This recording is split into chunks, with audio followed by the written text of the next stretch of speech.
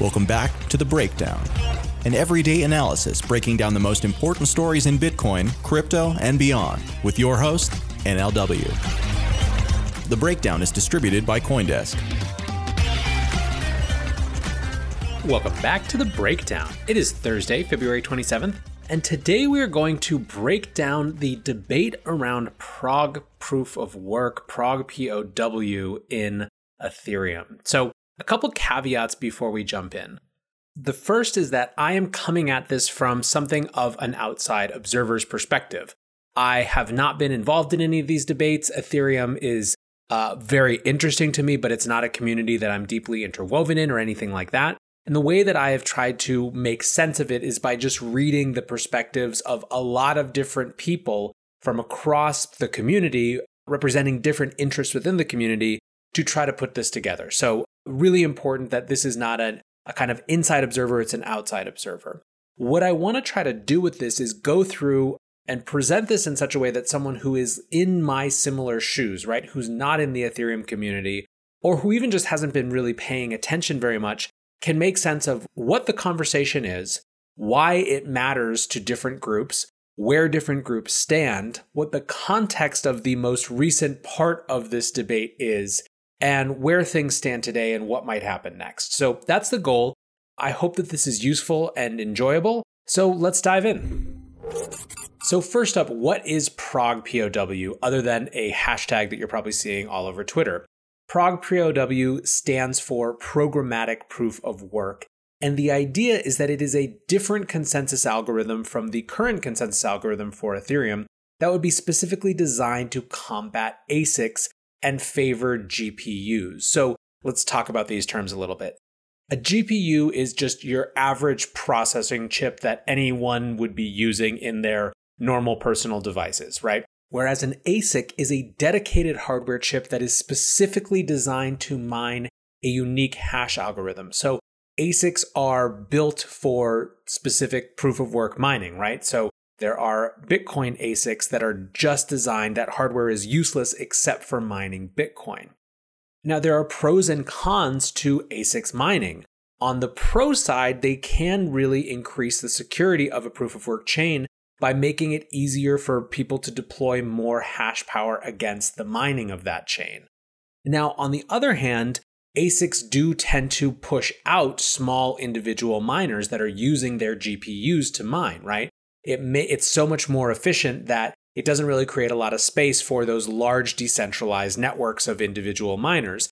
Because of that, you basically have the risk of centralization where ASIC-based mining captures all of the hash power available within the context of a particular chain. So in some ways, you have a centralization versus security dialectic. And different proof of work chains have different approaches to this. So Monero famously has a very anti-ASIC stance where they update their hash algorithm at regular intervals so that even if people do produce an ASIC for the Monero hash algorithm, well, within a few months, it's going to be out of date and that hardware is going to be useless. So they basically combat ASICs in that way. Now, let's look at the history of the ProgPoW conversation within the Ethereum context.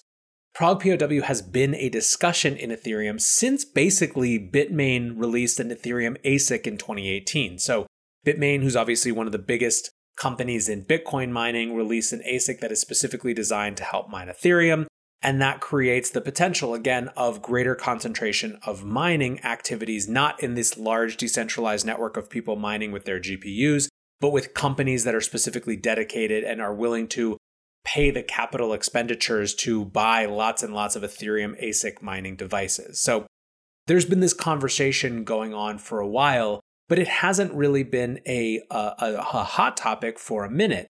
This was, of course, until Friday. So next, let's talk about the context for this most recent dust-up.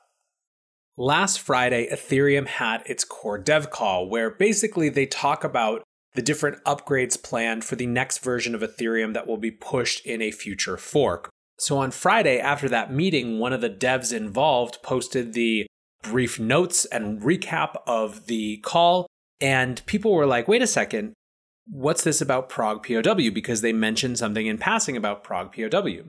So someone responded on the thread, Captain Crypto 33 says, So ProgPoW is a go? That's great news unless I'm reading this wrong.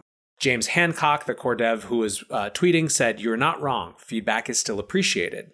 Harry Glynn at Harry Canuck says, "I'm shocked to see this given all the pushback from the community. I thought it was DOA. Twitter is going to be filled with more ProgPoW arguments again." Eric Connor, who's one of the folks behind ETHHub, says, "Yeah, this is extremely disappointing to hear. There is clear contention in the community, but the core devs continue to just shake it off and act like it's not there. I had hoped months back that it was clear this was contentious and we had just moved on. Also, for the first time maybe ever, we have no community infighting. The focus is on adoption and usage, and ETH2 is really close. I'd hoped we'd be smarter at, quote, reading the room and not introduce something like this, which poses nearly all risk and no reward to the broader community." Okay, so basically we have on Friday a core dev call. On Friday as well, a community finding out that those core devs had agreed to implement ProgPoW in the next Ethereum update, and the community finding this out after the fact and being like, WTF, mate. So later, Vitalik got in on the conversation as well, and this was in the context of a different thread that was focused on governance, so you'll see why that's kind of the context.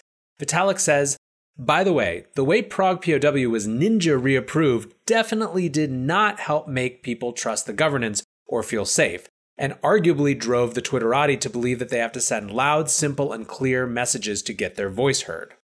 So on the one hand, Vitalik is saying that this may not have been the best process, guys, but he also kind of did use this dismissive term of Twitterati, and that was picked up on by the community as well. Andrew, who's at CyberHokey, says, "Reducing non-devs to, quote, Twitterers and, quote, coin holders is awfully dismissive of a large percentage of the total user base, infrastructure funders, and community builders. These people give value to the code devs produce by valuing it, using it, sharing it, and supporting it." So here we have a new factor introduced to this, which is a power dynamic, right? A power dynamic between core devs on the one hand and everyone else on the other, and a question of, within the messy context of Ethereum social governance, whose perspectives matter. But at this point, maybe it's worth getting into a little bit about the arguments for and against ProgPoW and what has people actually upset about this specific issue. All right, so ProgPoW, who is for it and why, and who is against it and why? For this, I'm going to lean on the recent newsletter from Camila Russo in her Defiant newsletter that gets into the ProgPoW issue. She worked with a number of members of the community, including Scott Lewis and Eric Connor, who I just mentioned, to really compile these different pros and cons. And so I'm going to share what they collectively came up with. So first, the ProgPoW side, which again is a mining algorithm that focuses on preserving the role of GPU miners and maybe slowing down or hindering the role of ASIC miners. The arguments for this are, one, that it reduces the risk of miner centralization. As we talked about before, GPUs are cheaper, they're more affordable, more people use them. They're more likely to be used by a large decentralized network versus ASICs, which are going to be very focused on commercial enterprises who are designed to mine, which could introduce centralization. Number two, because ASICs are network specific and that hardware can't be used to mine other coins, it potentially could reduce the incentives for people to launch attacks on the network. So that's number two. A third is about the idea of what was intended. So the third argument presented here is that the Ethereum algorithm ETH hash was always meant, quote unquote, to be ASIC resistant.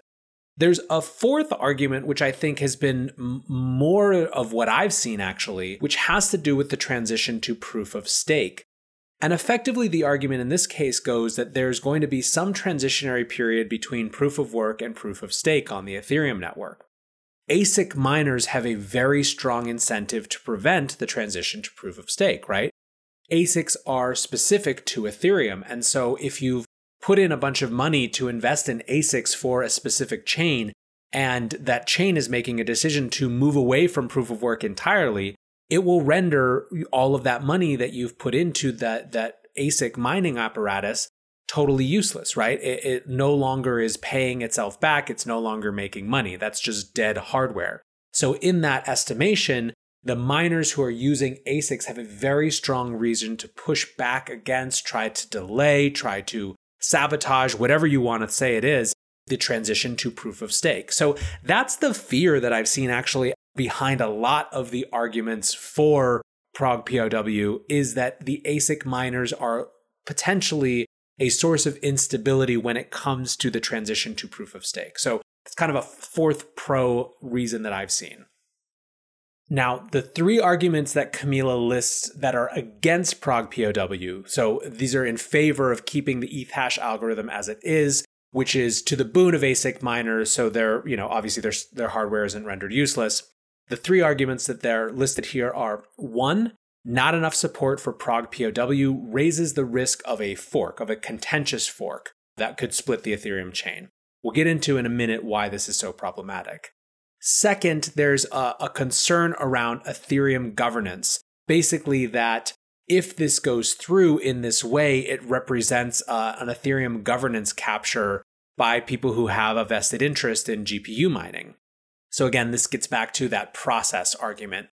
Third is that it would be an unnecessary distraction, right? The shift to ProgPoW would be an unneeded distraction when there are a lot more pressing issues, such as Ethereum 2, right? Ethereum 2.0. So those are the pros and cons, and it really then comes down to a question of who is for this and who is against this. Well, obviously ASIC miners are going to be against ProgPoW. Core devs who are worried about ASIC miners capturing the process or hindering the process of moving to proof of stake are for it. And then the community is kind of in between. And the question is, how split is the community? So Omar Baum did a poll the other day on Twitter where obviously, take any Twitter polls with a grain of salt. But he had this poll: should Ethereum hard fork ProgPoW to disrupt ASICs for the benefit of GPU miners? Is it worth the risk of splitting the chain and community at this point in the game to uphold decentralized mining? The responses, then there were 2,070 responses to this.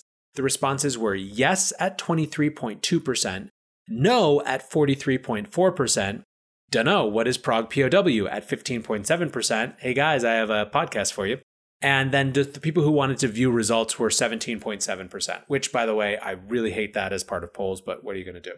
So that is a kind of a pretty clear indication that at least with this engaged slice of the Ethereum Twitter community, there are far more people who are against the idea of ProgPoW than who are for it. Okay, so now let's take a step back and actually talk about what I think is going on. I'm going to be now a little bit subjective. I think that really what we're seeing here is a fight around three things: process, power, and potential problems. So first, process. There is a clear consternation with the way that this decision was made that transcends just the issue itself, even though the issue is important and contentious, right? This was something where the community thought that they had made their voices heard, that ProgPoW was not something they wanted to see, but then core devs seemed to just kind of slip it in anyways, right? Vitalik called it ninja reapproved. And so there's a real contention around the process. Eric Connor wrote another piece about potentially how the Ethereum improvement process could change and be different based on this. But I think that it's very clear that there is a process issue in terms of how decisions get made. Now, this is part of the messiness of a new type of organizational structure that isn't an organization at all, but is in fact a network of competing interests. But certainly process is part of the problem here. A second part of the problem, and the reason that this ProgPoW debate matters, has to do with power, right? There is a power dynamic between what Vitalik called, and what some people interpreted as Vitalik dismissively calling the quote-unquote Twitterati, and the core miners on the other hand. And so you really have these two sides where there's this set of people who are building the actual protocol, who feel because they are building the protocol that they are entitled to make important decisions like this. And then you have this other set of people who believe that because they breathe life into the protocol through the marketing, advocacy, building applications on top of it, actually, giving it value through their belief, they need their opinion to be heard as well. This is a key power dynamic that we've seen play out in other chains. Some people have pointed out that this is reminiscent of the user-activated soft fork and the block size wars in Bitcoin, which in a lot of ways came down to a power question more than even a technical question of whether mining interests in that case could capture and drive, and commercial interests could capture and drive the Bitcoin protocol, or whether these sort of small stakeholders, some of which were just quote unquote anonymous Twitter accounts, hiding behind avatars or whatever, could actually make their voices heard. And in Bitcoin, at least, the ability for the larger community of small stakeholders to really push back and stop a decision that was contentious but favored by many of the largest companies in the space was a really important power moment in the history of Bitcoin. I think there is something similar here that we're seeing in terms of where power lies, or trying to figure out where power lies in Ethereum. Now, the third, and I think most direct, least theoretical, least philosophical problem here is the issue of DeFi and what DeFi means for the state of Ethereum right now. So Chris Black makes this point very concisely in a tweet 17 hours ago as of the time of recording. He said, "Nobody is making a strong case why we need ProgPoW. I get that some people want it, but it's not worth the goddamn chain split risk, okay?" Clap emoji. DeFi can't afford a contentious chain split. Nearly $1 billion is at stake here. Can we stop f***ing around with this now, please? So, obviously an impassioned speech. But this is not the only person who is talking about this. In fact, last October, Dragonfly Research put out a Medium post called "Ethereum is now unforkable thanks to DeFi." And the entire thesis is basically that if Ethereum forks, the implications for breaking DeFi are so phenomenally huge that it makes it nearly impossible to imagine a scenario where a fork, a contentious hard fork, is actually worth it. So I'm actually just going to read from the conclusion of the piece because I think they sum it up better than I can. They say, "What this little thought experiment tells us is this. Ethereum is not what it used to be. In 2016, Ethereum was still a proof of concept, and ETC could plausibly claim to be a better version of how the quote world computer should evolve. But today it's clear that ETH is valuable because of the systems that exist on top of it. Unlike Bitcoin, whose ledger is simple enough that forks are functionally airdrops, ETH's ecosystem is incredibly complex. Because its applications are intertwined with unforkable components, the entire system is rendered unforkable.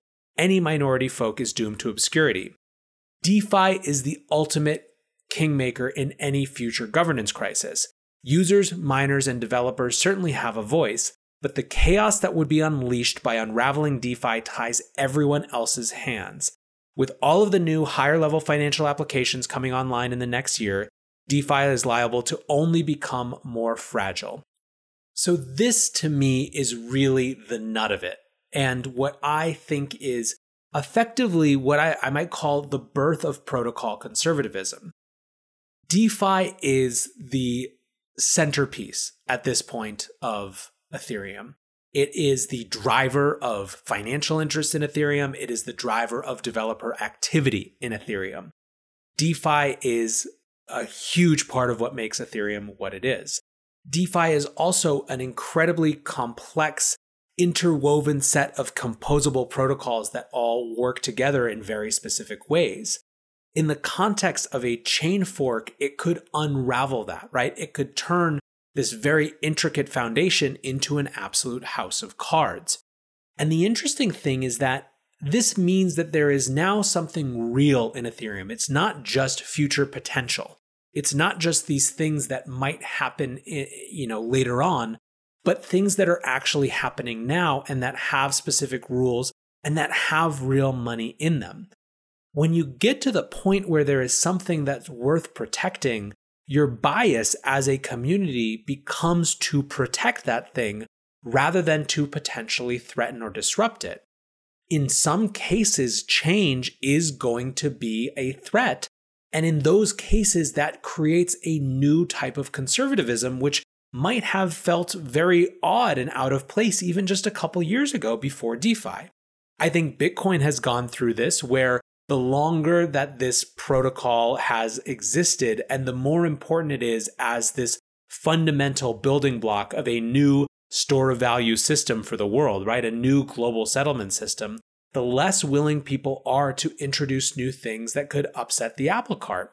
I think we're starting to see the beginnings of that in Ethereum as well. And now I don't think that this means that there's no innovation happening. Obviously, there is a huge amount of innovation happening across DeFi, right? And tons of experiments, and certainly beyond DeFi in Ethereum as well.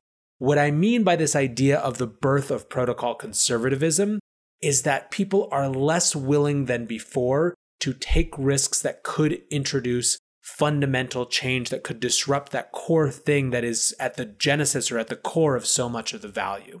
And that, I think, is at the core of what's happening here.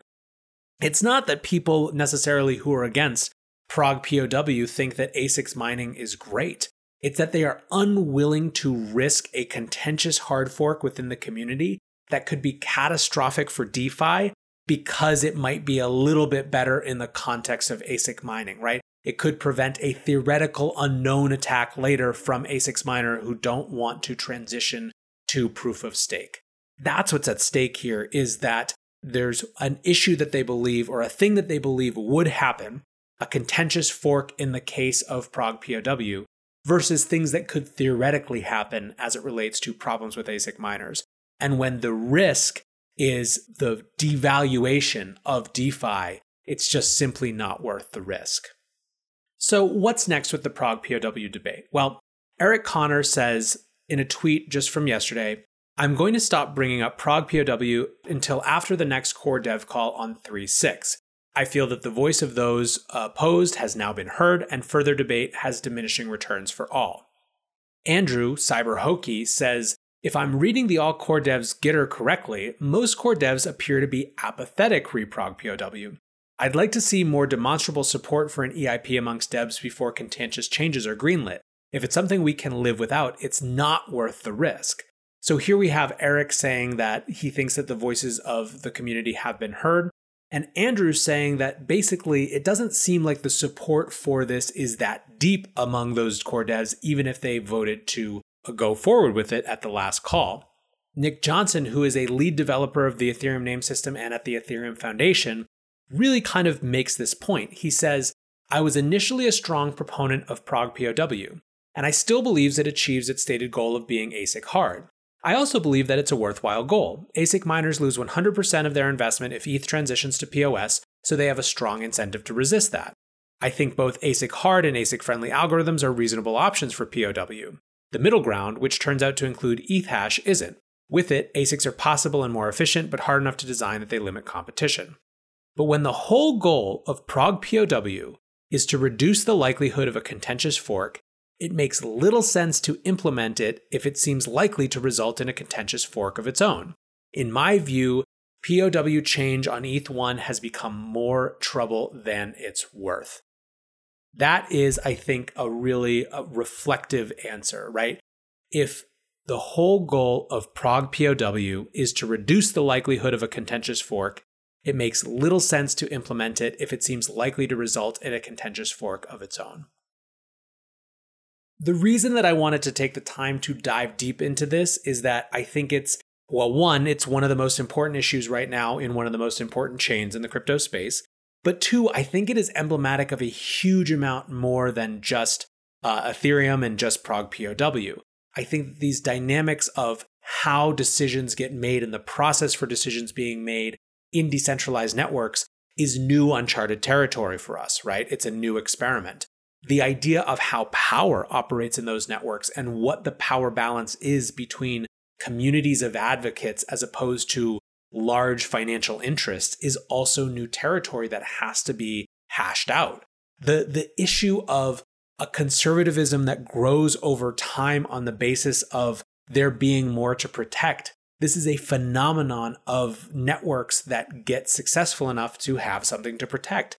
These are all emblematic of much larger issues across crypto, and I think this is a great case study. So hopefully this has been useful, and if not, or if I've missed things, please let me know. I'm at NLW on Twitter, and depending on how this conversation evolves, maybe we'll do a follow-up where we actually have some of the people who are more intimately in this conversation actually come share their opinion. But for now, that is today's breakdown We will be back tomorrow with a cool interview talking about markets and more. Until then, keep hanging, and I will catch you soon. Peace.